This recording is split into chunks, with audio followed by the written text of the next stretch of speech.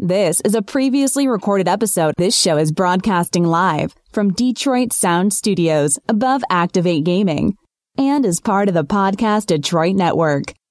Visit www.podcastdetroit.com for more information.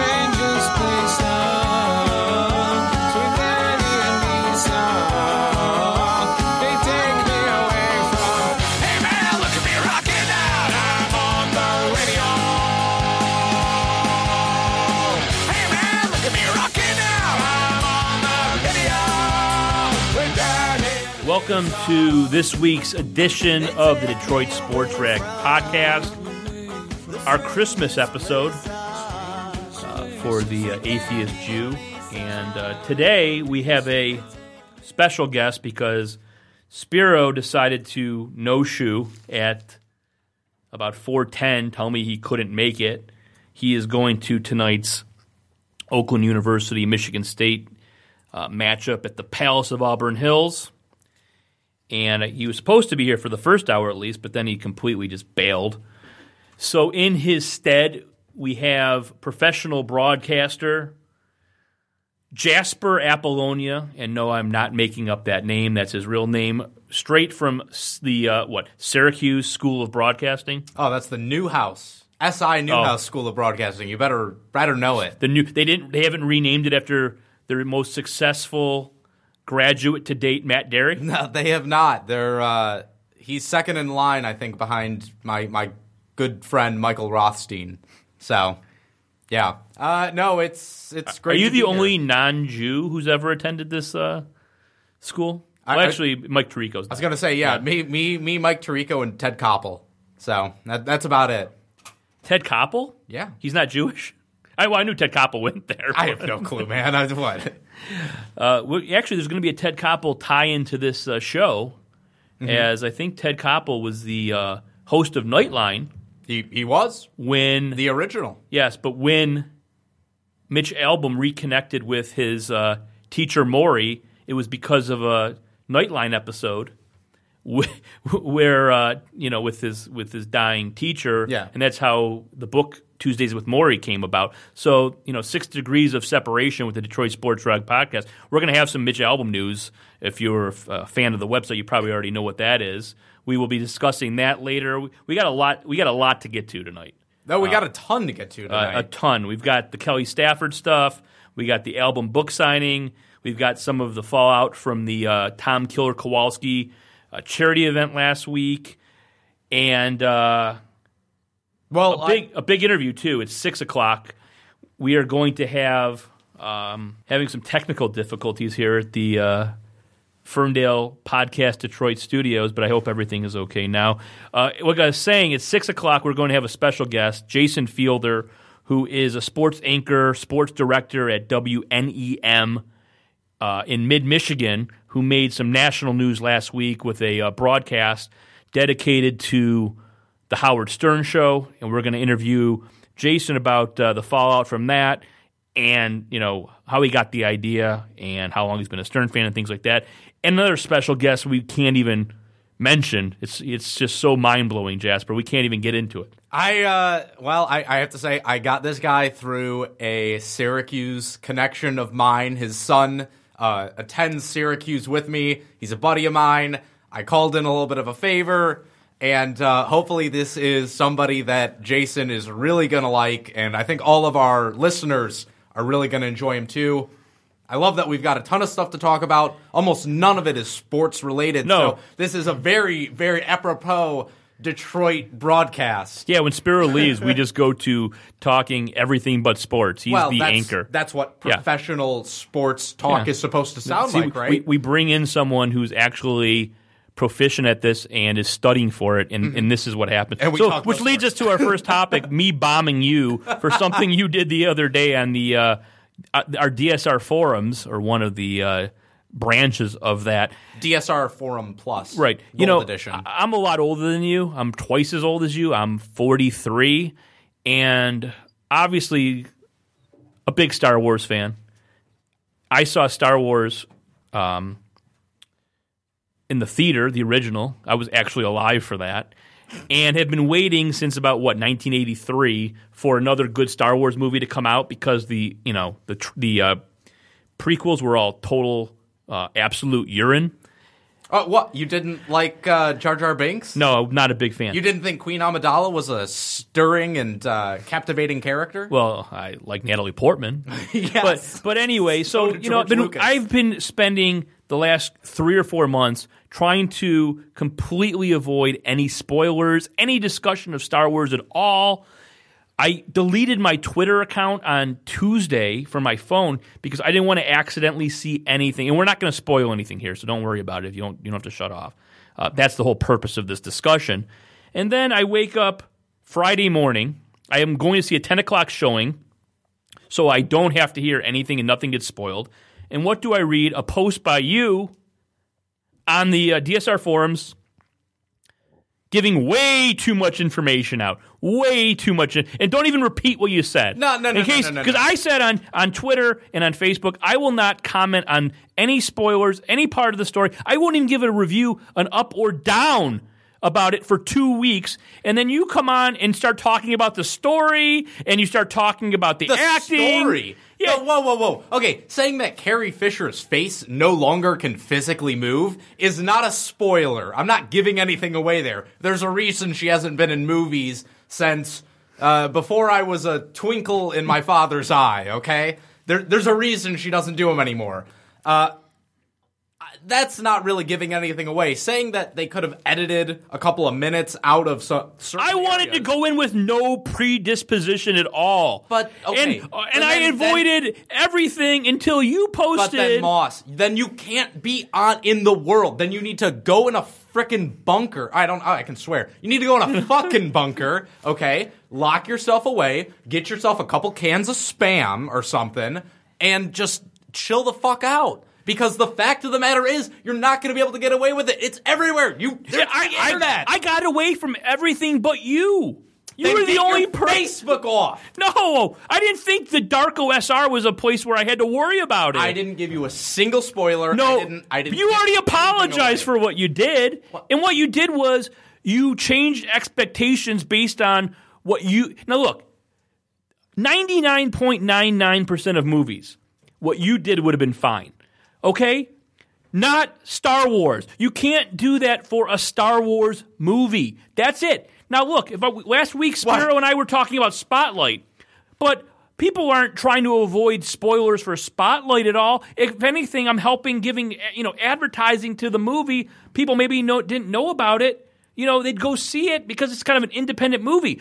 Star Wars didn't need your help, Jasper. I almost called you Spiro. Yeah. They didn't need your help. You didn't need to say anything for 2 weeks. So Nobody should say anything for 2 wefor So you're telling me that if somebody had warned you about the Phantom Menace before you went in, you wouldn't have sucked their dick for keeping you out of that theater? No, I was obviously I'm going to go see all of the movies, regardless. But I don't want my expectations altered. And that's what you did. And I'm watching the movie thinking, I don't even know what you're talking about because you were wrong on everything you said. Okay, except for maybe Carrie Fisher, which is obvious. So then, great. So then, because you have the ability to make up your own mind, I just said, hey, this is a spoiler-free, This is what I think they could have done to improve the movie in some way. That's spoiling it. That is spoiling it. There's a different threshold of spoiler totally spoiling for Star Wars. Talking about the technical he already aspects apologized. of I don't know why film. he's defending this. Because this is technical good radio. aspects. Did you give away stuff that happened during the movie? No, nothing. I gave away 0 plot points. He was, but he was Didn't critiquing even discuss the a length plot point. of it and the editing. And you deleted what you said, so I can't even remember everything. Because I was getting destroyed by you morons. Everybody thought you were wrong. You mouth breathers, okay, who can't make up your own opinions based on nothing. Okay, we're going to drop this and go to an actual sports topic, kind of. But I want to just give you a warning right now. May 16th, 2017. Keep your fucking mouth shut when the next one comes out, okay? There's like 5 movies in the history of mankind where you can't say anything about the movie before it comes out. Star Wars is one of them.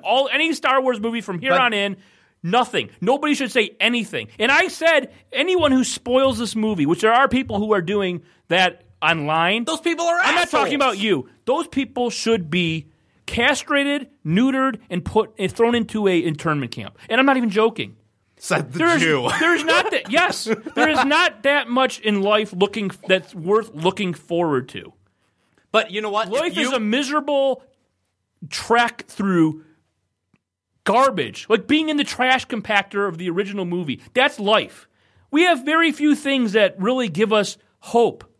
Star Wars is one of them, and then you come in and trample all over it by telling us how long it is. All over it. All right. Oh my God! If you could run your legs half as well as you run your mouth, you wouldn't have been compared to Jabba the Hutt on multiple occasions by myself. But thank you very much. All right, so the next topic that was a big DSR to do in the last few days is our old friend Kelly B. Hall Stafford. And it really is amazing. She's, Matthew Stafford's been here since 2009. She has been up to her antics almost ever since. She was first Matthew's girlfriend who came here from University of Georgia as a cheerleader. Nothing cliched about that at all. Then she went to be the fiancé, and now they're married.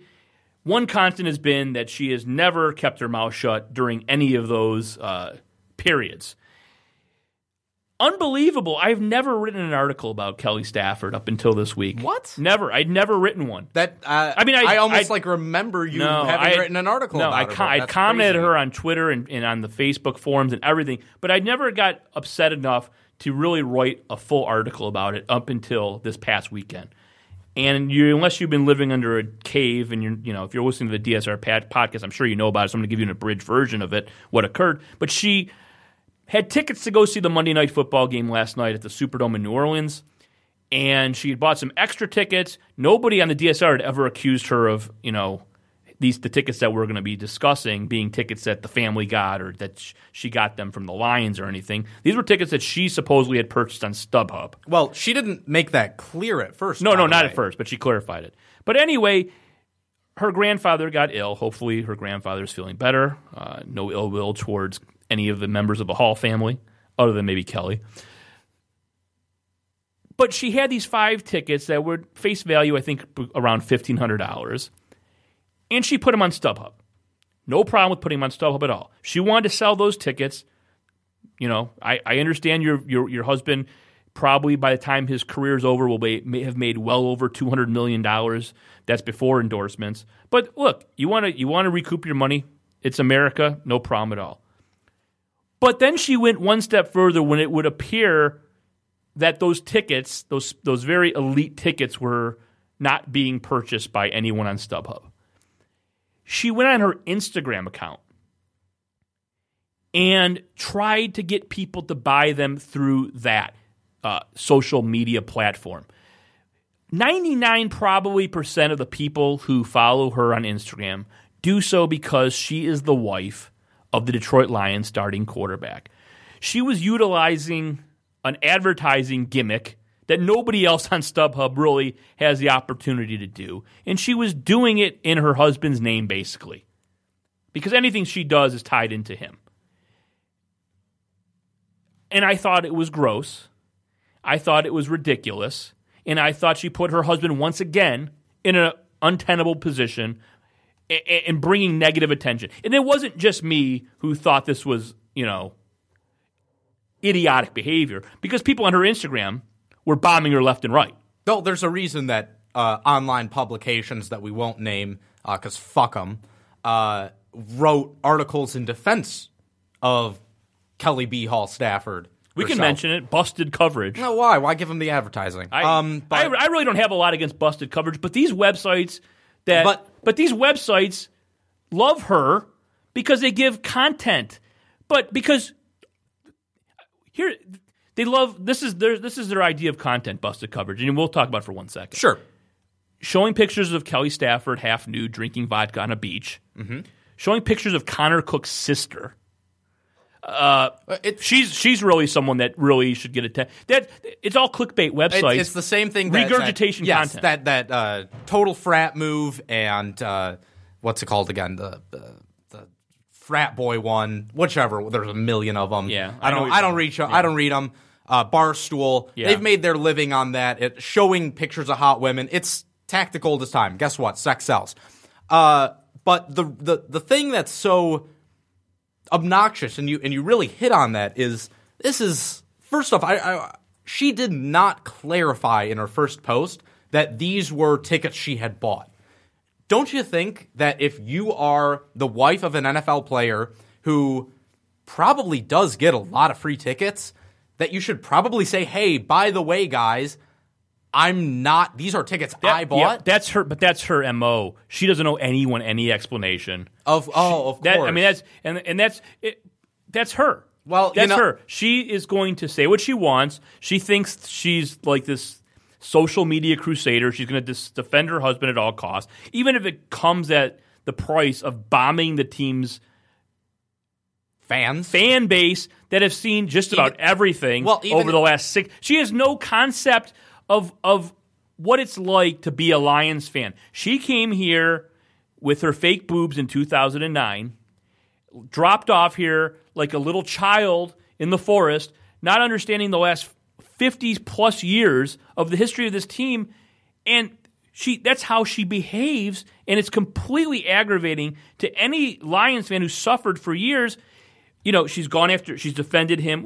Defending him's fine, okay, I guess, against coaches saying that he's not, maybe intelligent enough to be a quarterback. Yeah. I defended her on that. I really didn't have a problem with that. But when she goes after fans with her incessant hashtags, which she used to do on Twitter, which I believe her account got deleted because I'm sure her husband told her to get the hell off of Twitter. And that's something that, again, she doesn't understand reflects poorly on him as well. It reflects poorly on him because she is a reflection of him, in the public eye at least. And it's something that I know bugs him. It bugs him. He doesn't like it. And I posted this on Facebook the other day on our forums. Their personalities are so divergent. It's bizarre. He's a quiet, smart dude. He's a smart guy. Right. Matthew Stafford is not a dumb guy, and that's why you and I and everyone really who knows him in any sort of real way is that he's got one of the highest Wonderlic scores, I'm pretty sure, in league history. Right. Which was the whole thing about Lombardi attacking his intelligence was stupid, and which I defended him on. But he obviously has some sort of blind spot when it comes to his now wife. And like I had mentioned, a couple years ago, Stafford and Kelly were at LAX airport. And they were standing at one of those porter's tables outside the airport where you check in your luggage. And because it was LAX, there was a TMZ cameraman just hanging around looking for, a Kardashian to show up so they can run some story on TMZ Live. Make $100. Right. And the cameraman really didn't know who Stafford was. It didn't look like, I think he had typical Stafford having his tiger hat like over his face so you can't even see him. And Kelly started like broadcasting who they were, wanted to be on camera, and Stafford was like just turning away, didn't want to have anything to do with it. And to me, that little TMZ clip that they showed on the website of the two of them interacting says everything you need to know about their relationship. The star quarterback doesn't want attention, and his wife is out there hawking tickets on Instagram, not understanding the optics of the situation are horrible. And of course, you're going to get people bombing you. So what I tried to do was purchase 2 of the tickets from her. And I went on StubHub, and it was for a bit, it was going to be costly, but when does the DSR ever not put their money where their mouth is? It was going to cost $700 to buy 2 of those tickets after the fees, which is more than the actual face value of the seats. And I kept trying to do it, and it wouldn't let me. And I posted the message that I was getting, whatever the error was, because I think she pulled them. I think all the heat, she never wants to look like she's backing down, but I think she pulled them, and that's why I couldn't buy them.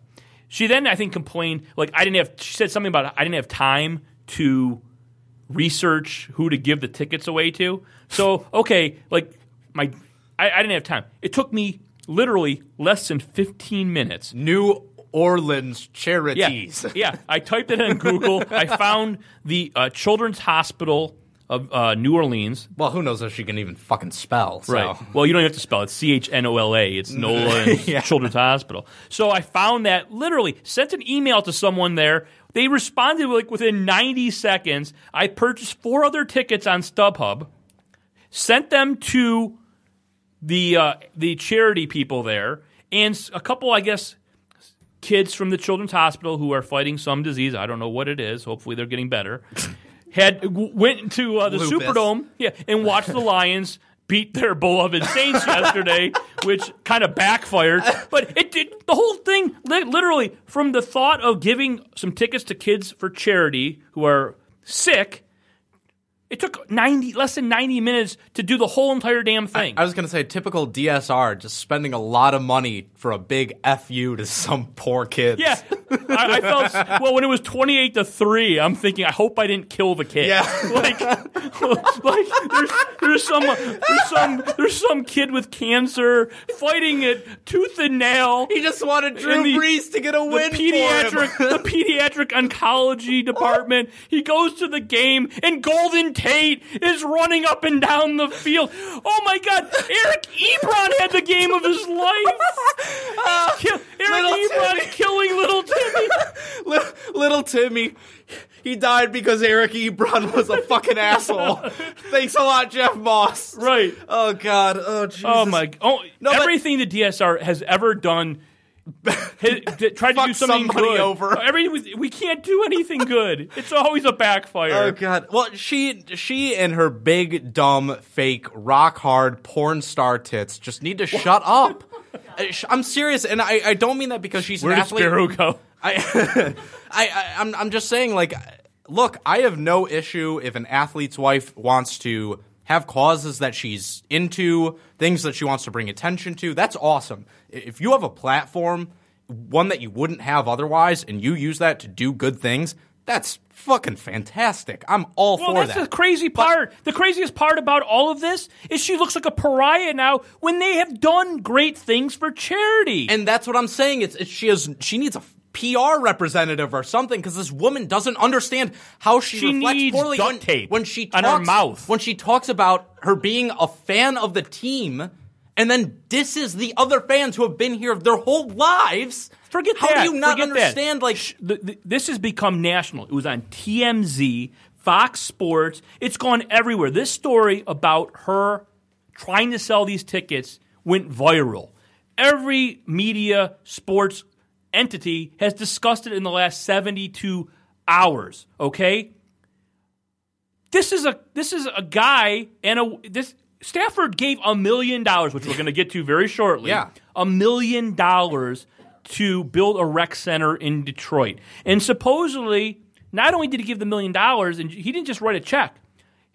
Matthew Stafford and Kelly Stafford supposedly once a week go to this rec center and hang out and play with the kids. Yeah, but that is not the focus because of her stupidity.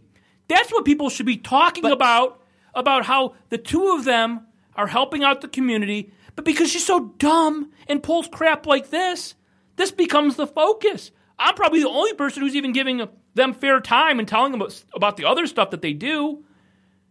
But she just doesn't get it. She doesn't get it, and she obviously never will until she's posting a couple weeks ago, Stafford was getting fined by the NFL for wearing wrong shoes, and she goes on her Instagram and shows and takes a screen grab of a conversation that she has with Matthew about the shoes, but it had other stuff about when he was coming back from the airport. I think if he had a stomach ache or something, and she's posting it on Instagram. Like if my wife posted that stuff on Instagram, like a private conversation between the two of us, I wouldn't really be that happy, and I'm just some schmuck with a website. He should ground her. Like, no phone privileges, no internet. He took because Twitter she's away, worse than and she went and got Instagram. Yeah. If that's not a kid thing to do, Well. like, you took away my Wii? All right, I'm going to go play the Xbox. Like, And it's not like he's a Apparently bad she guy. did drugs when she was younger, and her brain stopped maturing at like 14. that's the other thing. She's like a registered nurse. She went to nursing school, I think, at Oakland U. She's not a dummy. She just should has no know common better. sense. It's like and her brother's a professional football player. Their family, she comes from a family I think that's probably well-to-do. Yeah. So does Matthew. This isn't like she's some white trash trailer person who's just fell into money and acts like a complete imbecile. She should know better, and it just really, we could talk about this all day because it's very entertaining. But I did like a lot of the people on Twitter when I posted the picture with the article with those huge giant cans with that cross around. Yeah. Like that's an interesting Juxtaposition. Yes, that's that the would, word that you're would be looking the word. for. All right, talking about the $1 million donation that Stafford gave to charity, which is a nice segue into our next topic. Transitions, baby. That's Yeah. what it's all about in the professional broadcasting business. Right, thank you. Please leave some notes for me. No problem. You'll I'm gonna lower my voice really quick too. You'll be co-hosting the next 2 weeks since Spiro will be going to Michigan State, Alabama. Oh, by the way, we should give credit. Spiro did give those 2 tickets away to the Wounded Warriors. He had 2 extra tickets to the That's awesome. Cotton Bowl, and he gave those tickets away. So the DSR are doing their charitable best. Next for the thing you holidays. know, those vets are going to be like homeless. Oh, by the way, here's the worst. They're not going to be able to pay they're not going to get the call that their mortgage is getting due, like because they're at the stadium. It'll be like some American Sniper ending at the Dallas at the stadium, like someone followed him home from the shooting range. Yeah. If it's just DSR contaminated, really, they're just nothing good. Oh, here's the other. Before we go to the Mitch Albom stuff, one other funny thing. So when I donated the tickets to the Children's Hospital of New Orleans, they followed me on Twitter. Okay. So now they're following me on Twitter. So now everything I post on Twitter, I'm thinking, this charitable organization is reading this. What did we do? I literally, I think I'm going to have to mute them because I don't want them seeing what actually comes from my mouth or my keyboard on a regular basis. They think I'm this great guy who gave 4 tickets away. They have no clue. You did it You out of can be an spite. asshole, but have a heart too. But you did do it out of spite, which is I funny. kind of did it out of spite. Like nothing. Yeah, I mean, I did it out of spite. But look, Hey, something good came out of it. no, though, it didn't. The 'cause- kids no. watched They come their out to team lose. get Well, railroaded whatever. by the Lions. They at least got to go to the game, and Yeah, they probably had decent seats, right? Yeah, they probably. So yeah, there's a picture on Twitter. that's probably all I'll that retweet matters of to them. They actually. Oh, really? Yeah, That's good. they did take a picture, and the charity had tweeted it out. So I'll retweet that. You in our first should. break. It'll make a couple people like you. Yeah, that's like Maybe. I said on Schuling's show yesterday. If anyone thinks I did this to be looked at as a good person, that ship sailed the water. just saying it can't hurt. You should just print out copies of that picture and hand it out at the killer's party. Right. At killer's party next year. I'm really not that big of a monster. Okay, so now we're going to talk about the Mitch Albom thing, which displayed the fact that I am a monster. On Sunday, he had a book signing for his new novella. Frankie Strings or something. I don't. The 5 people the 5 dead guitarists you meet in heaven. Yeah, Frankie Pesto. What a great name for a protagonist, by the way. Frankie Pesto. Yeah, who gave it to him? That idea, George Lucas. Yeah. So he's having a book signing for his new book at Costco over by Auburn Hills, over by the Palace over there. And I had the brilliant idea that we could just like goof on him. By going to this book signing and getting him to sign the book with some, dagger at him. So Mahir Bhatnagar, the Stuttering John of the Detroit Sports Rag, and I went to Costco, spent an hour in a line. The guy does have his fans. There was at least, I don't know, 200 menopausal women I was going in to say, front of me. a lot of lonely housewives out there. Oh, my Lord. There was a lot of housewives in front of me. I only counted like 5 men. This thing snaked around Costco, this line. Like I said, it took an hour just to get to Album. And there was like maybe 2 men other than Mahir and myself, if you want to label us men.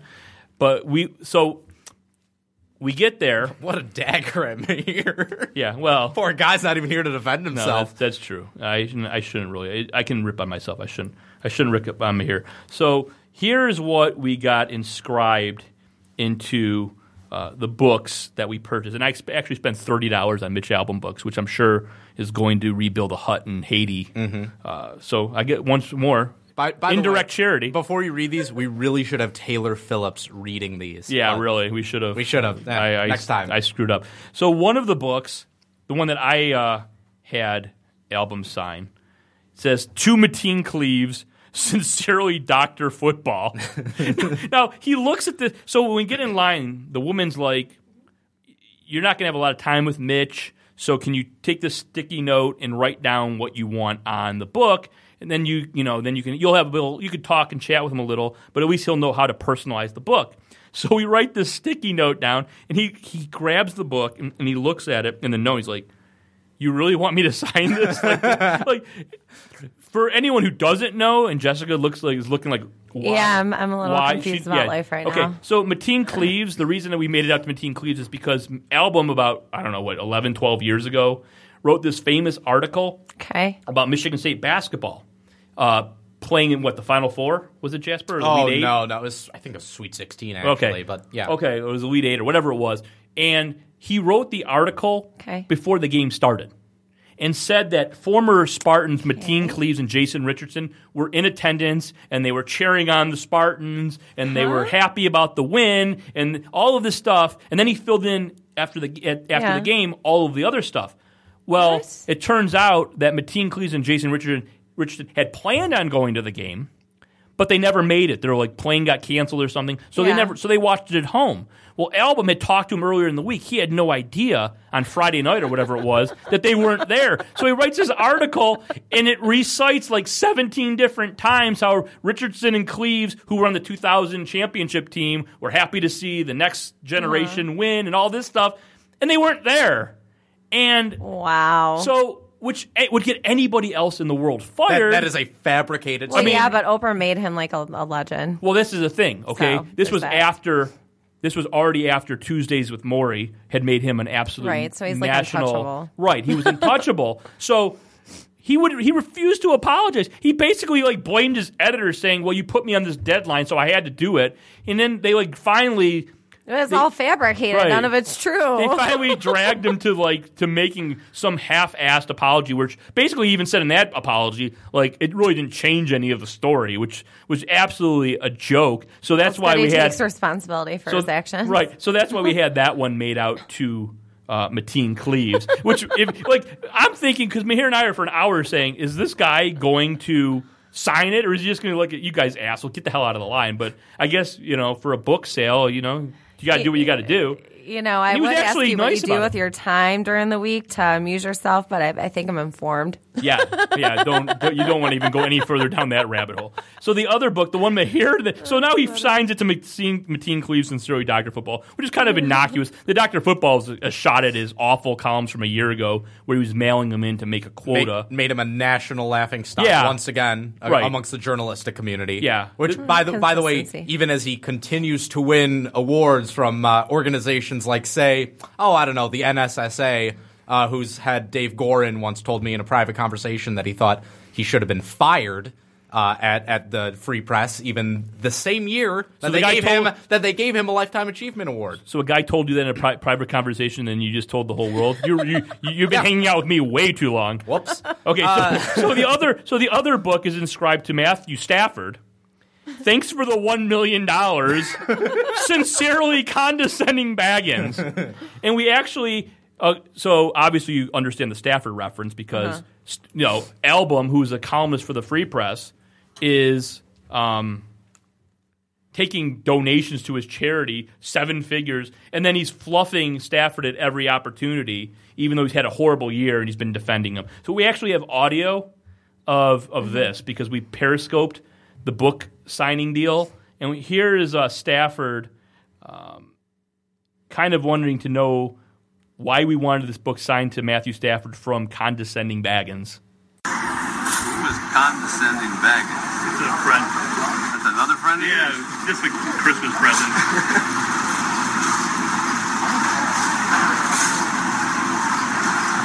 You guys got some cult going there. We got a cult. You guys got some cult going there. Meanwhile, he's accusing me of having a cult while he has 245 to 65-year-old women lined up ready to buy his latest poorly reviewed novella. By the way, this Kool-Aid... I have a cult? This Kool-Aid's delicious, Jeff. Where'd you get it from again? Jim Jones. Costco. Yeah. But yeah, so I have to say, Album was a pretty good sport about it. I don't think it kicked in until he asked who Condescending Baggins was, that he kind of probably understood it was the Detroit Sports Rag who was kind of messing with him, and he still shook our hand. But like I said to Mahir at the time, I'm like, if I wrote a book and I had a book signing and anyone came to buy that book, if you put a sticky note on there, sign the book, Clicky McClikes-a-lot, I would probably sign it. I mean, if you're giving me $15 for a book, look, I know Album's a generous guy. Obviously, his work in Haiti, and in 7th grade, he gave me and my friends dollar bills for Halloween when we came to his house, which was nice. Although I did later deface his property by writing "Thanks, Mitch, you bitch" on his driveway, which was not very nice on my part. But no, that wasn't very nice. It wasn't very nice. He gave me money. I really should have been nicer. But yeah, he seemed like a good sport about the whole thing. And honestly, like, you want to know, like, that's Kelly B. Hall Stafford could take a lesson in PR from Mitch Albom, because you know what? I think Mitch Albom should have been fired long ago. I think he's a hack. Well, he was good at a time before you were born. Well, he's a hack now. He's a hack now. I'm saying he's a hack writer. I think his novels have always been crap. But his sports writing is now hacky as well. And the guy is just like somebody who I can't really stand among the journalistic community. But shit, I have a little bit of respect for him for doing that. He was a good sport about it, and that's great. The funny thing is years and years and years ago, probably before you were born. What year were you born? 1993. Oh, yeah, before you were born. Album would write, his columns in the Free Press, and then like the end of the year, maybe end of 2 years, I don't know how long a period it would be, but they would compile those columns and put them in a book.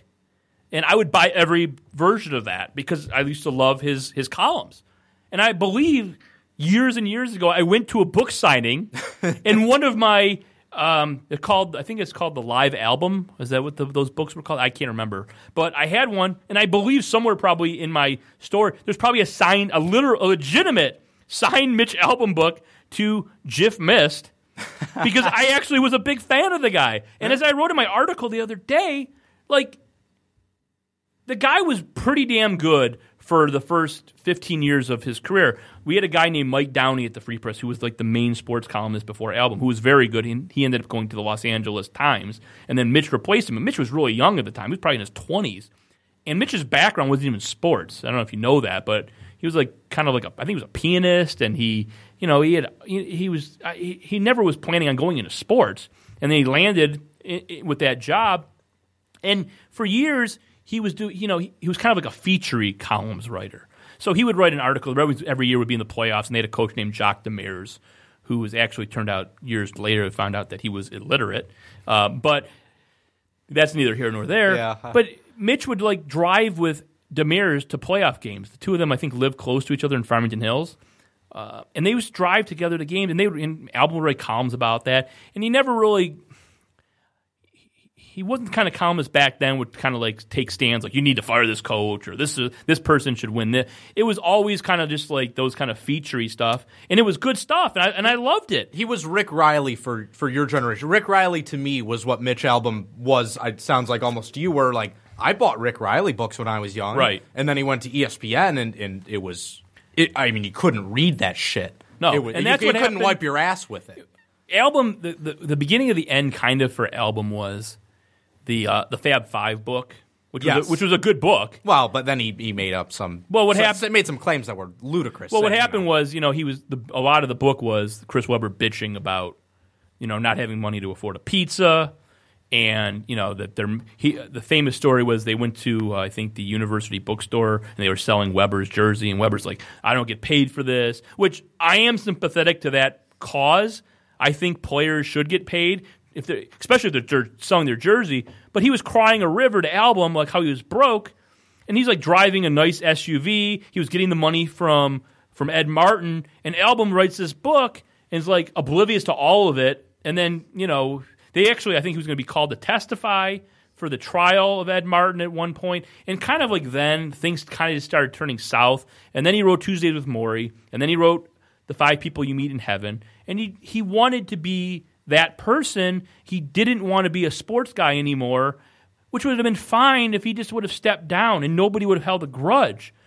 But what occurred was he started spreading himself so thin between the novels, the charities, living in Malibu, and everything else that being the lead columnist for the Free Press was just an afterthought. It was like that was his least important gig, and to us, the people who grew up with him, that was what we knew him. That was what we wanted from him.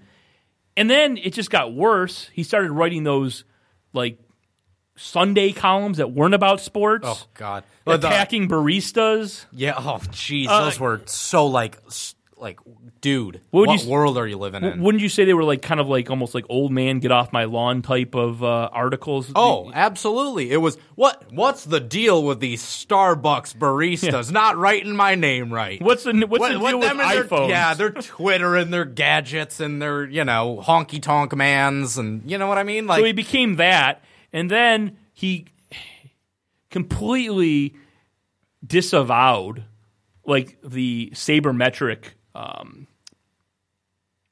movement, defended Jim Leland to the hilt, even though, and once again, he was doing charity work with Jim Leland, so he's never going to say anything negative. The charity Mitch Albom and the sports writer Mitch Albom came together, and once that occurred, you really couldn't trust anything he said anymore. And you have all the stuff with the Cleve stuff, which once I said, if he would have done it and been contrite and apologized, people would have been like, okay. But they viewed Albom through a prism of not only basically refusing to apologize and telling his bosses, go F yourself because I'm bigger than this paper, but it was also with the backdrop that he killed a negative review of The 5 People You Meet in Heaven, which he doesn't even deny. Well, I mean, look, he was unlikable. The problem is you have a guy who never really had an interest in being a reporter, who never had a background in being a reporter from what I'm hearing from you right now, which I didn't even know, and a guy who wanted to tell stories about people and wanted to connect with people, but is masquerading as a columnist, as a sports columnist, when that's not what he is. He's a features columnist who writes about sports, and he's not interested in doing investigatory work. Why do you think he never found out that there's a guy who he's going to every game with is illiterate?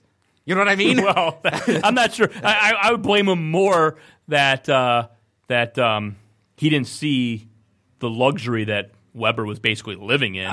That's what I'm saying. In writing that book, right? Because any journalist is going to try and find out what is really underneath the facade, who the guy is on the outside.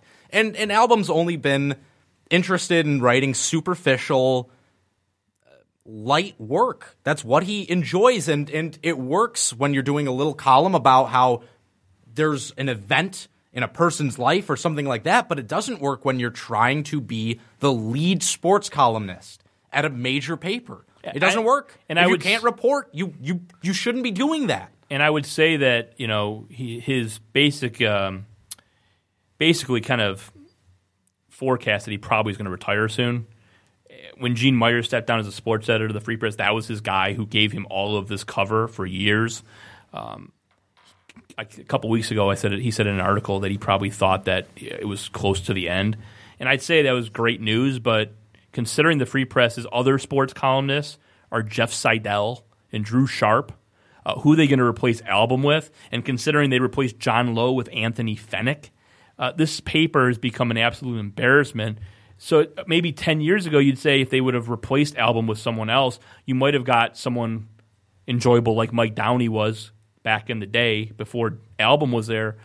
But between Rosenberg and Seidel and all these guys, that there's not been someone really since Album was doing this back in the maybe early 90s, any columnist that you've wanted to read from the major daily in this town.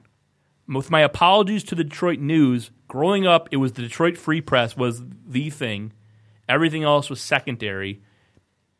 And it was, being a sports fan is, after the games, you want to read something by someone you respect. Well, and get an opinion. And we even had that really in Detroit, other than John Neo at the News, we don't have that. And Neo is not exactly featured by that paper. Yeah, and of course a big part of that, though, is the rise of the internet and the fact that good young writing talent is almost always scooped up by blogs first, by these sports blogs. So that just is what it is at this point. And like you said, we get guys like Anthony Fennick, people who just aren't talented and also aren't smart, which is a bad combination when you're trying to run a huge multi-million-dollar business. It really is. Well, we've discussed a lot the newspaper business and how it's been absolutely falling apart. And, yeah. What's going on with Album? Where Album probably was making. I'd say probably close to seven figures. I'm sure. He had to be making seven figures for the Free Press. I mean, that had to. And you can imagine how many young writers, you could hire. And if you got rid of the Album, you could have probably had 15. But that would require the newspaper industry adapting to things. So why would they do that? That wouldn't make any sense. That would only help them stay in business longer. I'm not sure anything's going to help at this point. But okay, we're going to take a break, our first break. Probably sick of hearing us talk at this point. When we come back, we are going to have a special guest, Jason Fielder, who made some national news. His broadcast went viral last week regarding Howard Stern. We're going to talk to Jason about how that all came about, what's happened since, and we'll play the audio of the Howard Stern show, Howard talking about Jason and Robin Quivers. When we get back, which will be about, 6 or 7 minutes, we'll be back. So enjoy some Christmas music. The only Jew at the table demanding Christmas music tonight. I don't know how you can listen to this shit. I love Christmas music. I love it. It reminds me of my childhood. I'm a very overly sentimental person. Your childhood, growing up Jewish, Growing up Jewish, spending Christmas in Hallandale Beach, Florida. That's what it reminds me of. And so I gravitate towards it. So enjoy some Christmas music on our first break. This is a previously recorded episode. Welcome back to the Detroit Sports Rag Podcast, Tuesday, December 22nd. I am Jeff Moss. He is Jasper Apollonia, filling in for Justin Spiro. Our next guest, actually our first guest today, attended the school that Jasper is currently trying to get his broadcasting degree. Syracuse University, right, Jasper? Yes, sir. Yep. And how many credits now do you need as a senior? 37 more? 30, yeah, only 23 more credits in my final semester. Our next guest is the sports anchor, sports director of WNEM in mid-Michigan. He made some national news with a viral sports broadcast that was picked up by the Howard Stern Show, mainly because it was a dedication to the Howard Stern Show.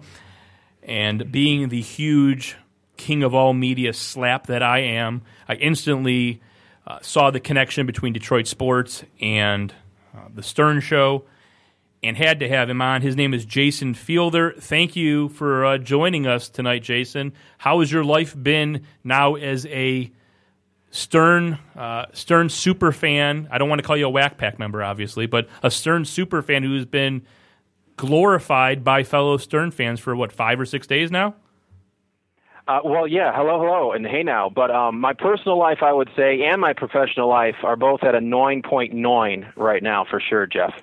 All right, what I want to do, so people who aren't familiar with what occurred, I want them to get kind of the experience of what you did on your broadcast, which was basically do a 7 or 8 minute broadcast doing Tigers, U of M, Red Wings, Pistons highlights, and just dropping every single Stern reset you could think of. I want to play that for the people right now, a couple-minute clip. It's actually what was broadcast on the Stern Show with Howard, Gary, Baba Booey, Fafa Fui, Delabate, and Robin Quivers commenting. Jessica's going to play that clip right now, and we'll listen to that, and then we'll come back and talk about it.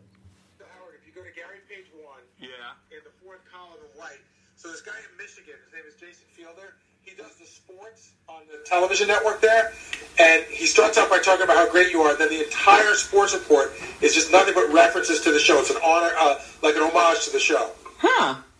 How long is this?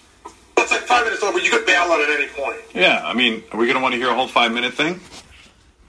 Hello, and hey now. It is a great day, it is. I'm one of the millions of Howard Stern super fans. You could even say, it's my favorite. Today, the king of all media. Wow. This is impressive. He hasn't even gotten to showing clips yet, because he shows clips of the games, but while talking about the sports scores, he gets all these other references in. He has signed a 5-year deal to stay at Sirius, and I am on cloud 9. So this sportscast is dedicated to Howard and the best radio team of all time. Let's begin I like this guy. This is cool. This is creative. What, did Robin blow him or something? I mean, wow. Don't know the guy. I'm not used to this kind of nice treatment. Arbor, where the Wolverines flexed their musculature over northern Kentucky. Ricky Doyle playing like a wild laminal it is. Oh my. Wolverines with a 9-point. Hey, can you imagine somebody watching this who doesn't listen to our show? Like, is the guy having a stroke? Yeah, like what happened? Lead. Doyle, by the way, scored 9 points. Then Duncan Robinson, he's as bad as can, and he knows he's the best. Knocks down a triple, 6 of 8 from three-point range. He leads all scorers with 18. And finally, Karis LeVert, you know what to do. You know what to do. He goes ack on the rim.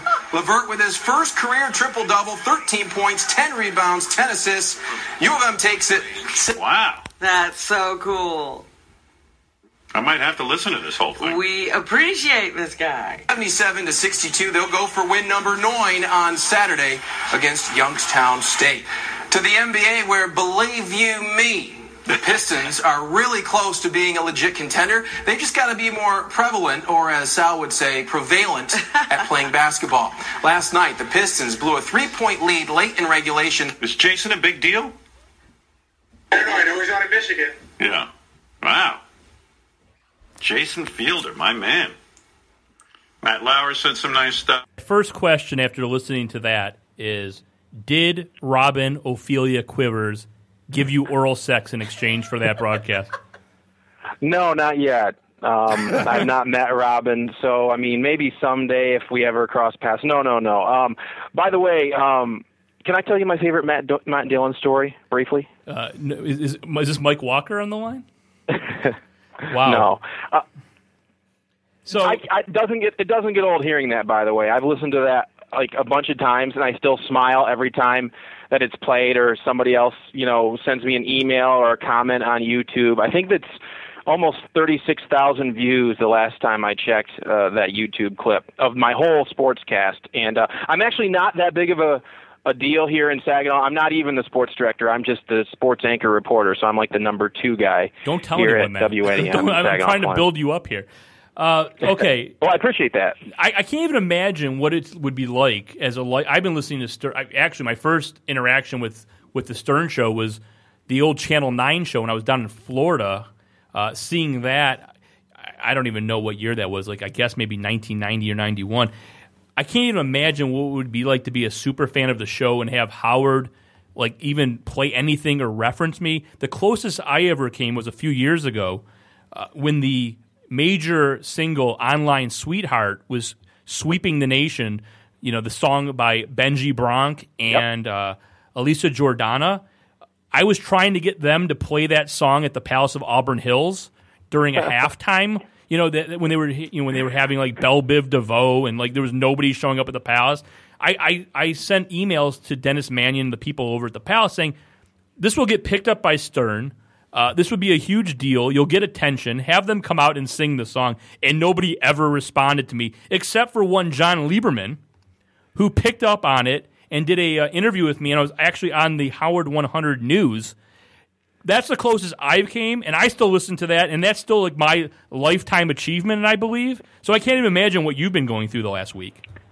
Yeah, and I've said that to a lot of people. Like, I've reached my peak because it's not going to get any better than getting a few minutes of time on the Stern Show where he plays my sportscast. He laughed. Robin laughed. I mean, when I did the Believe You Me, you can hear Howard laugh out loud. And that, like I said, it just doesn't get old.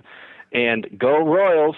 Yeah, I'm glad you went with Believe You Me and not he's potting the hairs. I guess you couldn't have got that. Network TV. Yeah. I'm on Network TV, so I can't do that. I don't think anyone would have got it, though. Nobody would have got it, other than the Stern fans. Right. Well, just like when I said Machine, and, you know, what's funny about that is, you know, the reference is from Little Lupe, the porn star who was on the Stern Show. And a lot of Stern fans were like, no, he did it wrong, like in the comments on YouTube. And people were like, that's not how Gary said it. He would say Mackine. And other people came to my defense and said, no, he was doing Little Lupe. Fred plays the drop still. And then the people who initially called me out, you see their response would be like, oh my gosh, he went really deep with his homage to the Stern Show, which was pretty cool. That, like, my best friend told me the other day, we watched Star Wars and we were getting drinks after we saw the movie. And he was like, you know what's so weird is that when you do something and it goes viral, and on social media especially, to have like 100% of the people have all these positive comments about something is like unprecedented, because there's always going to be some troll who has something wrong with what you say. And I had a couple people who aren't fans of Robin who reached out to me saying, oh, I loved everything except I don't like Robin, screw her. But, I mean, for the most part, it was all positive. And that just shows you the power of Stern fans and how, like, deeply that show means to them. Yeah, and that was what I had said to you when I first contacted you, not knowing that you had any idea of what the DSR was. But I had said to you, I was very impressed that you went with the Little Lupe, my pussy is like a Mateen, instead of the, you know, McKine would have been, I think, kind of like hackish. But you went deep. I mean, you went with the vulgar XXX version of that potential machine, I guess, reset. Well, in my defense, I didn't use the first part of that. No. I just yeah. No, you didn't. Let's clarify. Right. I think my favorites were the Believe You Me, because, you know, doing anytime I hear Ray or Ben Stern being imitated by either Howard or now by Mid-Michigan sportscasters, I love that.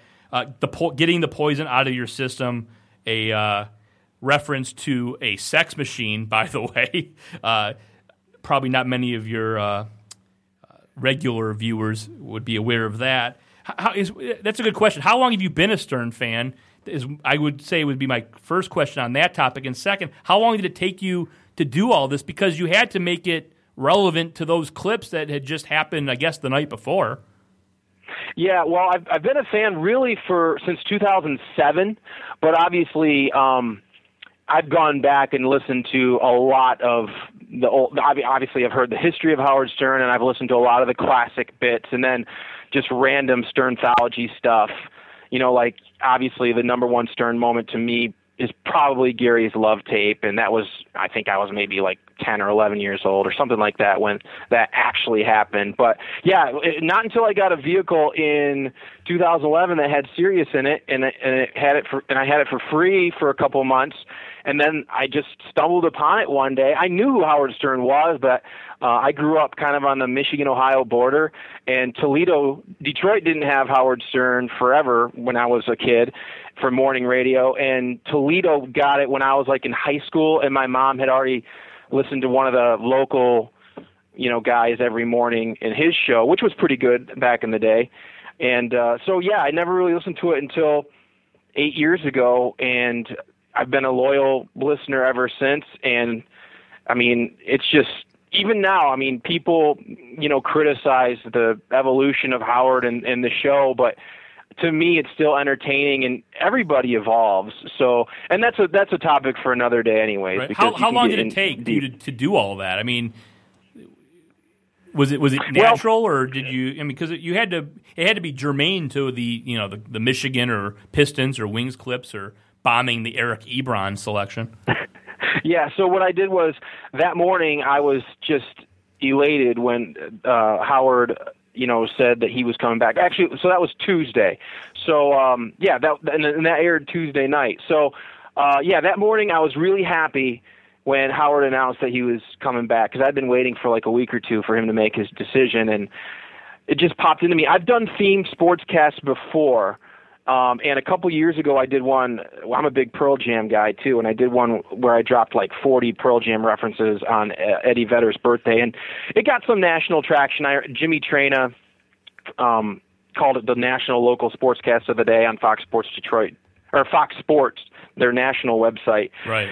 But nothing like this. So yeah, I just kind of started writing down phrases from the show that would be kind of easy to work in. Whatever popped into my head. I didn't spend too much time doing it, and it just all came to me. And then throughout the day, if I just had a free second while I was getting ready for work or running errands before I went into work, I'd add another one or two. And then once I started putting my sportscast together for that night, that's where I kind of just divided it up in my brain. Where this would work with a highlight, this would work if you're just explaining something, and it only took a couple hours to put everything together, because I think there was like roughly 40. So, it's not like I went through and wrote redrafts of stuff. Like, I just wrote it out and added stuff in and then just made a couple of tweaks. And then I was like, well, I'm making references and it's not too big of a distraction, because like a lot of people here at my station, they don't listen to Howard Stern. But when I got done doing it, the meteorologist that night, the main anchor that night, and the producer that night were like, all of them said, I don't listen to Stern, but I thought that was really entertaining and clever and good and well delivered, and it was just an entertaining sportscast, so good job. And I was like, oh, cool, I appreciate that. And then I was just hoping that, Stern fans would appreciate it. Like, even if only like a few hundred people saw it online, I was like, well, who's the biggest person in the Stern Nation that you've heard from giving you kudos for it? What's that? Who's the biggest person in the Stern Nation that you've heard from giving you kudos for it? Wow, online. Well, Ronnie Mund got a hold of me through Twitter and, responded to me saying, awesome job, do. You know how he puts do and just repeats that over and over. That was cool. Jillian Barbary responded to me on Twitter. That was pretty cool. What was that? We're going to... There is a Stern connection to the show with Jasper being here. Why don't you explain that to us, Jasper? Well, I'm so happy I get to help a fellow Orange man out here tonight through actually a mutual Syracuse Orange connection.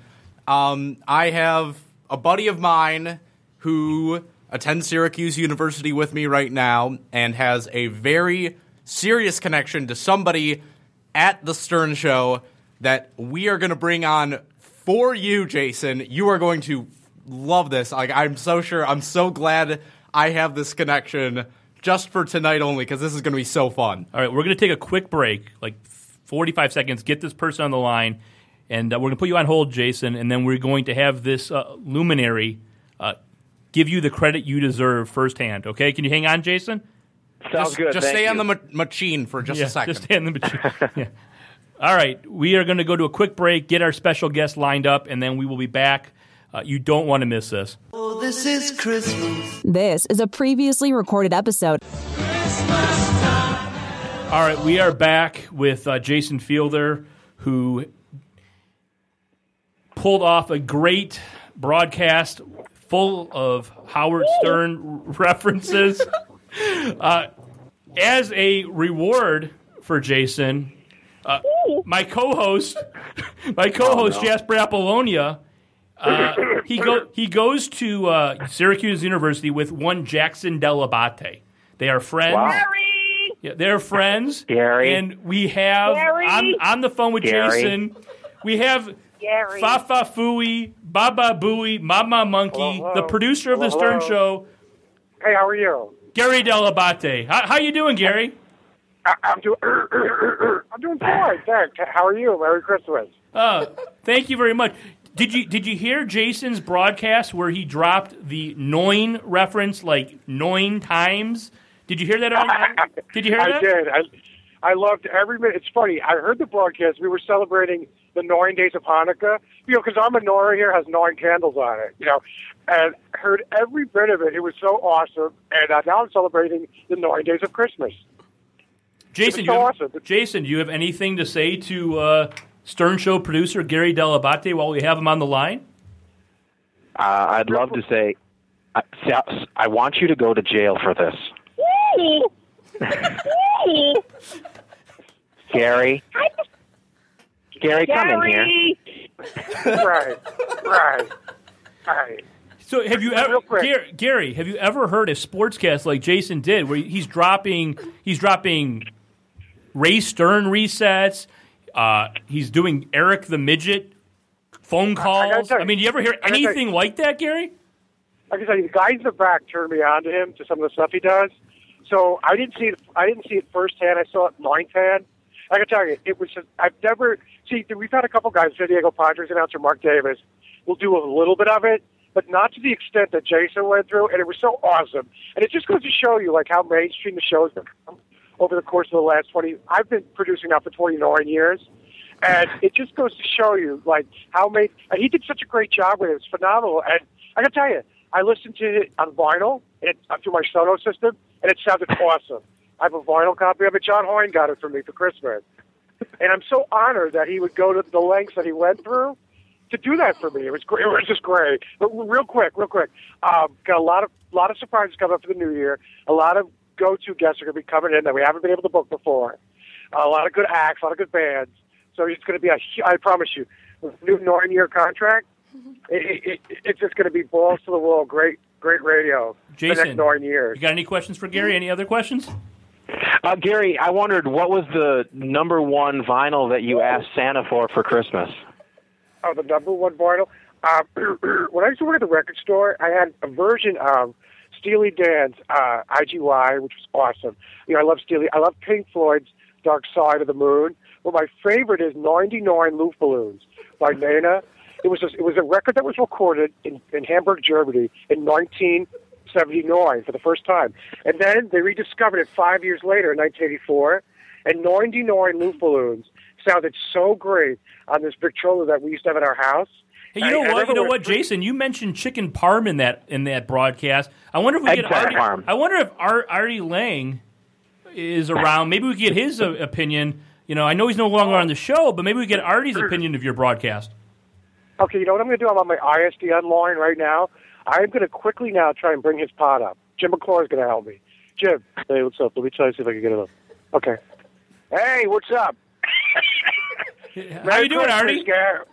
Oh, who's this? Gary, what's up? No, I just got you on the line with the guys from Detroit, Sports Rag, and a huge fans of yours. I just wanted to say a couple quick things for Christmas time. Hey, what's up? How you guys doing? How you been? Thanks so much for having me. We've been doing pretty good, Artie. It's good to hear your voice and the Christmas time. And I was wondering, did you hear Jason mention all those Stern resets on the broadcast, Artie? I was with my good buddy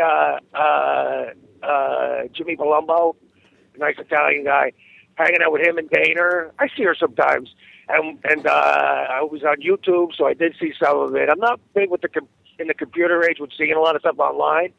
but my buddy who handles all my stuff let me see some of it. It was awesome. And I love that you guys get sour shoes, too, on the phone.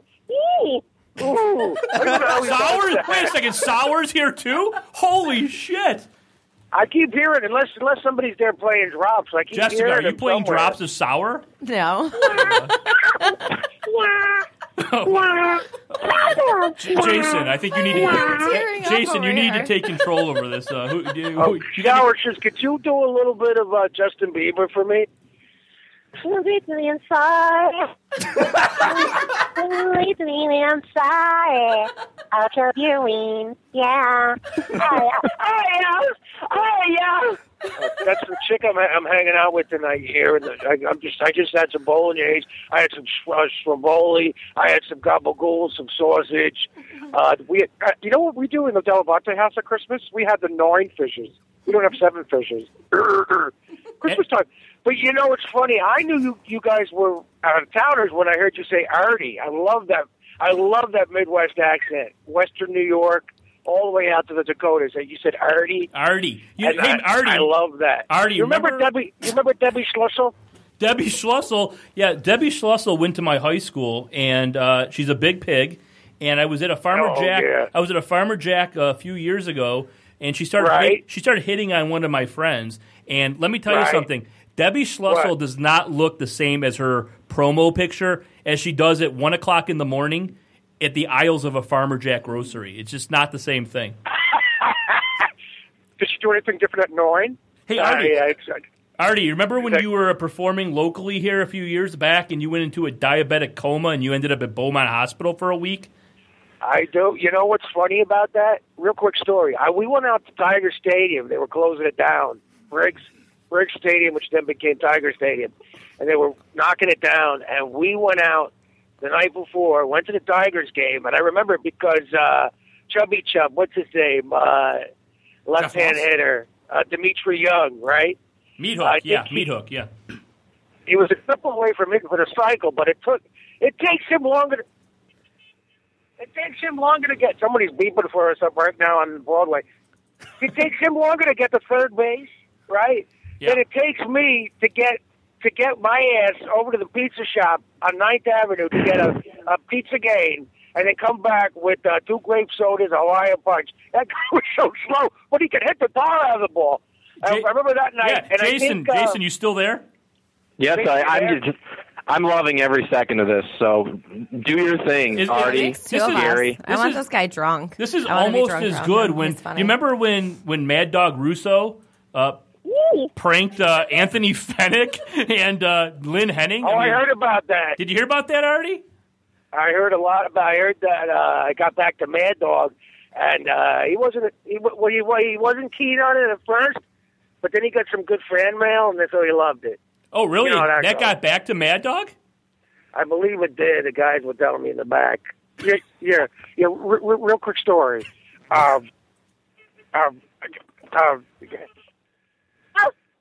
Yeah, Gary. How are you? Merry Christmas. Jessica, stop with the sour shoes reset. I don't know how. Where did you get this board? Okay, I'm sorry. It should be on a Thursday. I was received at 5 o'clock. I can't wait. How are you, pal? Hey, Mad Dog. How did Mad Dog get on the line? He was playing doubles tennis with Imish today. Well, let me ask you a question, Mad Dog. Oh, my God. Imish is cracked out. Let me get them back on the phone. Hold on a second. Okay. This is Don Amos. So there's a tournament buzz there. Quack, quack. Shut up for a minute, you fatso. And it's Mike Francesa. How you guys doing? Wow. The fat man. The Pope. How you doing, Pope? Okay, I'm doing okay. Dog's a little bit 9 sheets to the wind tonight. We had a little mimosas. We had some cocktails. We had some veal, eggplant parmesan. Somebody you said that's cooking parmesan. That got me very hungry. I loved listening to you count to 42 the other day. That was great. That was great radio. I'm glad you listen, folks. I understand that the people want to make fun of me, okay? But listen, you won't touch me in the ratings, okay? All right. So I got Mad Dog. Mad Dog, what did you think about Anthony Fennick's Demons? I thought. Say that again. What did you think of Anthony Fenech? You know, you brought up his demons and how he handled that interview. It seemed like he never realized he wasn't really talking to you. No, he was. You know, listen, he's a young kid that went behind the ears, and it's very checkered past. I'm like the only sports broadcaster that uses these words from 1949. Right, Gary, 1949. And he had a checkered past, so I wanted to call him out on it. But listen, he was a gamer. He played along well, and listen, the Tiger team, what we talked about that day, turned out to be true. Team that couldn't get out of its own way, had a nice little stretch there in September. But letting Dave Dombrowski go after that phone call, I have a feeling that we had something to do with that. And now he's with the Red Sox and the Tigers now. Listen, say what you will about that franchise, but the way the Lions played last night, Lions looked excellent down in No-Score Orleans. How about that? Yeah, they did. Now, what do you think of the Tigers' off-season moves, Mad Dog? You got Zimmerman, and you fixed the bullpen? What do you think? Excellent. The way that bullpen was a joke for the last half a decade. Let's be real. That bullpen costed them a World Series ring. There's no question. I think that's why Dave Dombrowski is now in Boston. Let's call it Let's call a diamond a diamond. And Stephen Phillips is now at Sirius XM, former Met GM. And, talk about checkered past, Mad Dog. Well, he's got a great tan. But where I was trying to go with all this was, I would like to see them go out and sign, a couple guys that we haven't seen in a while, like Dan Petrie, and you try to reacquire his contract.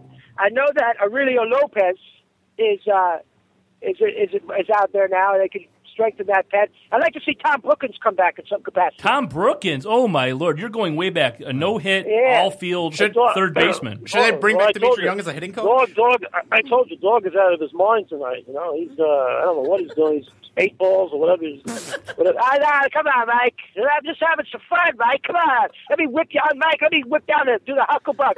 Dog, get your hands off of me. Come on, Mike. Let me slap those cheeks. Look at him go. Mike, how much weight did you lose? About 9 pounds. Oh, wow. Between what? Did you just drop on one?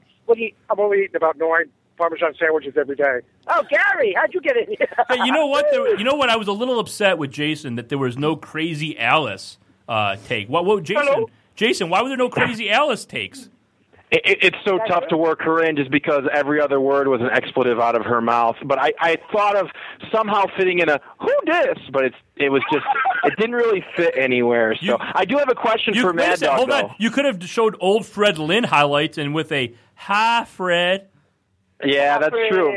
That's true. And there will probably be a part 2 at some point in the early part of next year. You cocksucker! Yeah, I don't think no, it's somebody over robbing your house, the chicken bone too. And that's a good point. Yeah, Freddie Lynn, and don't forget when what's his face was in the bullpen there. What was that? Fred the Furrier. Remember him? Long man. Yeah. Go ahead. Your thoughts? I have no thoughts. But Jason, do you have any? I just wanted to ask. I wanted to ask Mad Dog a question. I mean, one of my favorite baseball players, my favorite baseball player of all time is Alan Trammell, and I don't feel like he's getting the love he deserves from baseball's Hall of Fame. Do you believe he belongs in Cooperstown? You are absolutely right. I thought Alan Trammell, and when Whitaker and Trammell did up the middle, which is phenomenal. I mean, they could turn a double play like no other. And you talk about that. You talk about that 84 Tigers team that got out to that 35-5 start. I mean, please, we won't see the likes of it ever again. We'd be remiss, Gary, while we have you on the line, not to talk about a huge program that's going to be on Howard 101, I believe on Christmas Eve. Sour Shoes Christmas Special. What is that going to entail? Because I cannot wait. When will that air, and what are we going to hear? Gary? It's going to be great. It's going to be... Oh, wait. Sour's there now? Yeah, it's going to be Christmas Eve. It's going to be on a loop. And we're going to have a reunited with Steve Langford. Reunited with Steve Langford. Sweet. Reunited, Steve Langford's Monster Suite. Langford. Monster Penis. He was so. There he is from Brooklyn High. Steve Langford's big Monster Fat Langford. So here's the deal. So we had Sour. We have Sour doing this whole spectacular show with some friends, some guests. I heard Wayne Brady stopping by. It's going to be a lot of fun. Wayne and it airs. It's going to be replayed 19 times. Any songs that we can we should expect on the Christmas special, Gary, or Sour, or Mad Dog, or Artie, or Crazy Alice, or whoever wants to respond? And you know what I'm getting for Christmas? Hungry, hungry hippos. Hungry, hungry hippos. Hey, it's Jackie the Joke Man. What do you get when you squeeze a synagogue? What's that, Jackie? Juice! Hey! Now you've gone too far. What's a Jew blood's favorite sexual position? No clue. What is it, Joke Man? Facing Macy's. Hey! Yes. Hey! Yes, Jackie. What did Santa Claus do that Tiger Woods didn't? What's that? Santa Claus quit after ho, ho, ho! Hey, Jackie, we got to talk to you, Jackie. You went to Michigan State University. Oh, I loved it. Graduated in 1972. Yeah, and East Lansing, your alma mater on New Year's Eve will be taking on Alabama in the college football playoff. How do you break that down, Joke Man? Oh, well, I washed that down with a Heineken, of course. And, I actually went to school with Tom Izzo. I did. Really? We went to school back in the day. We did a lot of doobies together, but Tom wasn't into that. He stayed clear, like Tom Chiasano. Very similar to him. Yeah, I can see that. They're both kind of straight-laced guys who don't jerk off. Right. But, no, I'm very excited about that matchup. I always liked the wishbone. I always liked in basketball. I like that in football, but in basketball, I love the 1-2-2. I really do. You ever see me play basketball? Yeah, I think I did. Back in the day when you challenged Howard, right? Yeah, I remember. Here's how I remember. Hey, it's Gary. It was 1989, and the two of them played. And remember, Jackie's only 5'9", so yeah, but I got a 9-inch cock. Jason, do you ever have to work tonight? Jason, you got a broadcast tonight? I watched Jackie at Bananas do a set, and he killed up there in Teaneck, New Jersey. And I remember Jackie getting ready for that basketball game, and it was going to be on the Channel 9 show. Yeah, Gary, that's right, the Channel 9 show. Hey, what's up, Vinny? Oh, my Debbie, I love you. My Bambina. Vinny Favali, wow. You're so benefit. I'm scratching my balls.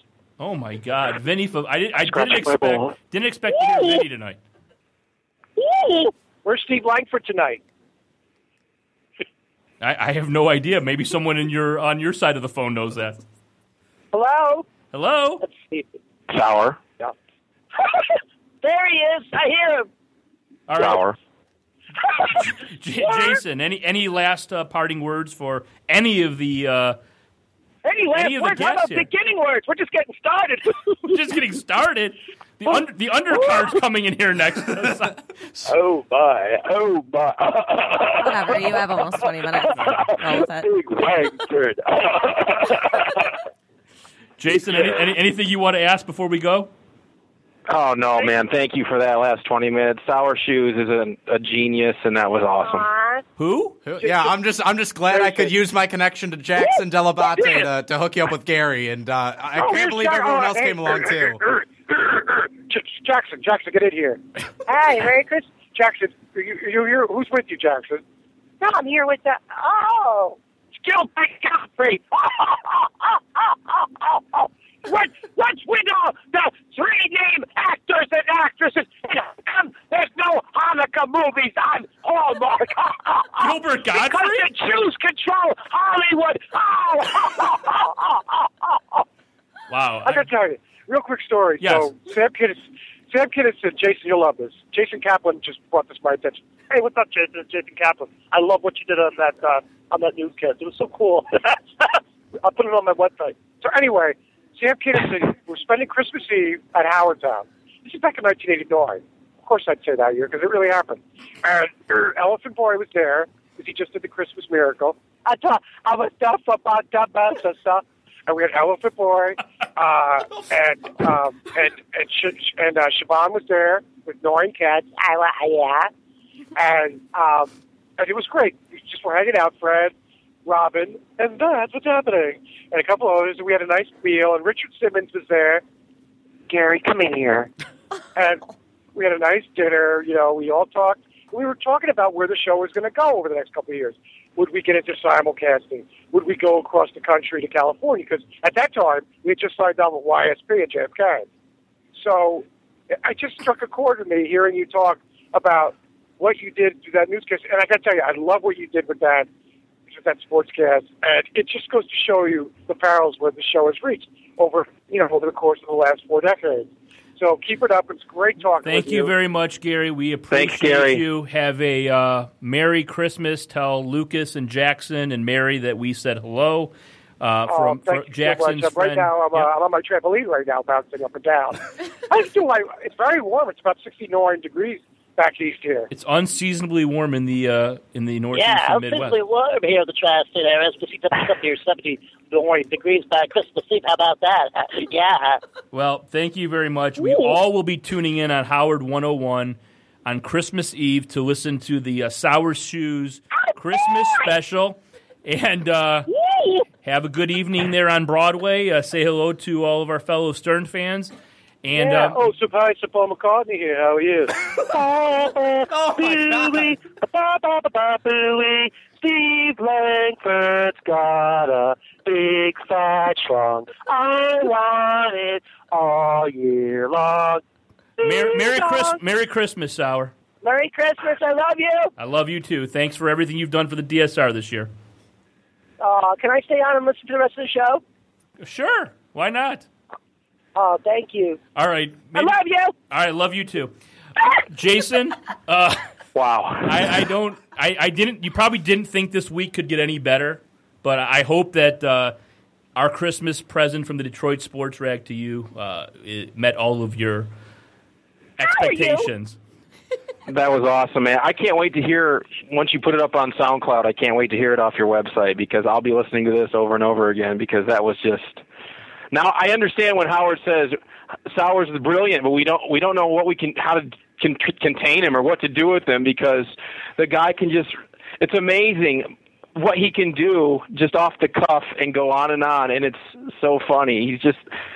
I can't believe that just happened, so I really appreciate it, Jeff. That was awesome. The man is a genius. The man is an absolute genius. This guy had Lynn Henning fooled. You have a bikini? Yeah, I do. Yeah, thank you, little Lupe. 20 minutes, Sour had Lynn Henning believing he was Mad Dog Russo, and I think it would have gone on for another probably 5 years. Exactly. If at the end he didn't start going into a Crazy Alice imitation, and that's when Henning realized the jig was up, that he was now talking to Crazy Alice, who I'm guessing Lynn had no idea who that person was. Hello. Gary the Conqueror? This is never going to end. Merry Christmas. I want to get the 9 reindeer at my house. I want to get a panda for Christmas. You want to get a panda for Christmas? Yeah, I love pandas. They're so cute. Hi, Gary. Merry Christmas, Howard Stern. Hi, Andrea. Hey, thank you. Hi, everyone. Hello. Jason, do we have anything else to discuss? Yeah.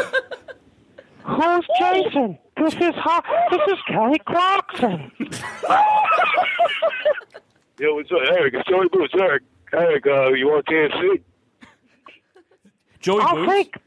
I'll take a double-decker sandwich and Eric, 2 large pizzas. All right, Eric, Joey's getting the food. It's John Lieberman. Eric, Joey's going to go out and get you some food, but I have to ask you one question, Eric. What are you feeding that dog of yours? Eric, you can't give that dog chocolate and peanut butter. Oh, wait a I second. don't have a dog. I just remembered a question for Jason. Stern said at the end of that clip that we didn't play that you were a chosen one, and he's sending you a flat Ronnie. Have you heard any follow-up on that? Yeah, Jason Kaplan emailed me, got my address later that day, and I haven't heard anything since then. I haven't gotten it yet. So, I mean, I gave him the address of the station. So when it gets here, I'm definitely going to take a picture with it and tweet it out so that way everybody knows that it's here. So, what are you going to do with that flat Ronnie? Are you going to bring it maybe to a Tigers game or a Red Wings game or anything like that? I've got some things in mind. I'm going to maybe get a hold of a producer or two from the Stern Show before I ultimately decide what to do. But I've got a couple of things in mind, and Yeah, go ahead. What's that, Gary? I didn't mean to cut you off. It's Gary. I have a lot of friends out in Detroit at WWW4, and they still keep in touch with Alex English and Adrian Dantley, who was a father figure of that Detroit Pistons team.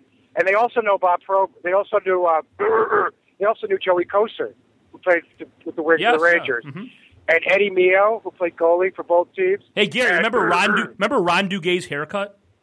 Right. You know what's funny? He pops in every so often. Obviously, he's a big listener of ours. We used to get him on the show when we were back at WNBC. But yeah, NBC. And we had Ron up a couple times. And real good guy, huge fan of our show. And, it's funny, when we meet, when you talk with him, he's held up better than John Bon Jovi, which he always gets a look-alike. They always compare the two with their looks. Now he got the short hair just like John Bon Jovi, which is funny. Yeah, which is kind of great. Yeah, Gary and I can remember a time where NHL players didn't have to wear helmets. I don't think Jasper and Jason were alive for that, but I think Gary and I recall that. And Ron Duguay, he had long flowing hair, and he played for the Wings and the Rangers. And a big Stern fan. God. Big Stern I fan. remember this is years ago when I used to watch a lot of hockey, and he would come out on the ice, hop over the boards, and picture him, the line that it was able to Phil Esposito, two of them without helmets, and Dave Maloney on defense, and their hair used to flap in the wind, and Danny Gare of the Red Wings, same thing. Yeah, Danny Gare, the captain of the Red Wings, number 18, before Steve Yzerman was drafted in 1983. Oh, it was on right. Hey, Pharrell, do you remember that? Oh, I do. That was the team. Those Wings teams in the 80s. I love Tim Shevell. Tim never buy a Chevrolet from Chevrolet. That guy was awesome. My favorite, wing of all time, not Paul McCartney and not Denny Lane, who was with McCartney and the Wings for a little while when they did the Wings Over America tour. Oh, yeah, back in 1979. Yeah. No, my favorite wing of all time was Bob Probert. That guy can mix it up with anyone. Number 24, a power forward. Unfortunately, some of the demons got to him, and he's no longer with us. The same demons that Russo was talking about with Anthony Finette. Yeah, same thing. That's right. It'll do it to Toyota Toy. It's amazing how Russo sounds a lot like Beetlejuice when he gets excited. No, that was a red cowboy shop, but that's okay. It's all good. That's true. I didn't realize that. Francesa, we're back. All right. We'll talk to Troy Aikman at 5. We'll talk to Lions ex-quarterback, Eric Kramer. So Mad Dog and the Sports Pope are reuniting for some charity event in the new year? March 30th, that's right. Gone to Dreams will be brought to you by Al Trout. We're going to be there. Again, you want to win tickets, you go online and you could do that. And you see my side. There'll be some special musical guests. It's going to be fantastic. And we'll be just talking about the old days, when we started together back in what year was it, Gary? 1989. That's right. We started together. We were on AM on 660. You guys get that frequency out there, correct? Yeah, you probably get WJR 760 in Detroit, and we get 660. At night if you're there's not a lot of clouds in the sky. That's right. I actually remember getting WJR when they used to play a little bit of music, and I remember hearing "Let Me Love You Tonight" by the Pure Prayer League. It actually peaked at number 9 in 1979. Can I sing a little bit of it? Yeah, go ahead. Let me love John Hine tonight. There's a billion stars in the sky. Let me love you, WJR AM Gold. And on a good night, I do get those broadcasts. And JD, you can hear the Cincinnati WFJR, right? Oh yeah, I guess. I don't know. Sometimes I can hear that. JD Harmeyer, Stern Show video producer, now on the air. Big Bengals and Reds fan. The Bengals are. The Bengals now. Anthony McCarron and so. And they just gotta keep winning. They got Jason, with Denver coming up next week. Real quick, how often do you wash your bed sheets, Jason? I don't know. I heard it was Jason. I heard it was every 9 months. How often do you wash your bed sheets? I might go every 2 weeks, but I mean, I definitely JD. Hopefully JD is back to a better schedule than once a year at this point. Again, I don't know where you get your information from, but I didn't say. All I said was I don't know when the last time I did them, and it's a whirlwind and shit. Hold on a second, Howard. The JD sheets are on the phone. Oh, I was about to ask you about that. Go ahead. Hey guys, it's just got glazed again last night. Sorry about our end of audio here. We're having a couple of problems. I'm having a little problem on my Irish line. All right, that probably would be a good time to wrap it up. I would like to thank Artie Lang, Gary Dell'Abate, Vinny Favali, JD Harmeyer, so Mad Dog Russo, Mike Francesa, I'm sure Steve Langford, Jason Fielder. I'm sure I'm forgetting someone, but thanks for everyone for making this the DSR Christmas show special that nobody will ever forget. I want to thank Jasper Apollonia. I love me. Good friend. I love me. Good listen. Good friend of Jackson Dell'Abate at Syracuse University. We tried actually to have Jackson on. He did not answer us, but, in the future. And they had a tough loss to St. John's the other day. And then St. John's goes on to lose to Incarnate Word from San Antonio. By the way, we can't rebound, man. It stinks. What's wrong with your boy Boeheim? I thought that they're from San Antonio. I thought they brought some Spurs with them, like Cadillac Anderson and Gary. What was his name? Gary Player? No, that was a golfer. All right, thanks, Mad Dog. Thank you, Jessica. Everyone, I want to wish you a happy holidays. Hi. Merry I love you. I love you more. Wow. Oh, this is going to get real weird. I need you. I never thought I was a goner. Tell nobody, no, baby. Yeah. Two hearts that beat as one. All right, thanks, everybody. Jason, I don't know where to pull the parachute at this point, but I think we just end it. Thanks, Sour. You are the greatest, the best, welcome. I love you. the best. Amazing. If you want, what's the website, Sour? Hey, Sour Shoes. What's the website? It's www.sourshoes.biz. That's the website. I don't know what just happened over the last half hour, but I hope you enjoyed it. We will talk to you a week from today. We will have the DSR Raggies on with Jasper. And on that note, good night, everyone. Thanks. Thank you. Oh, love you too, Sour. This is a previously recorded episode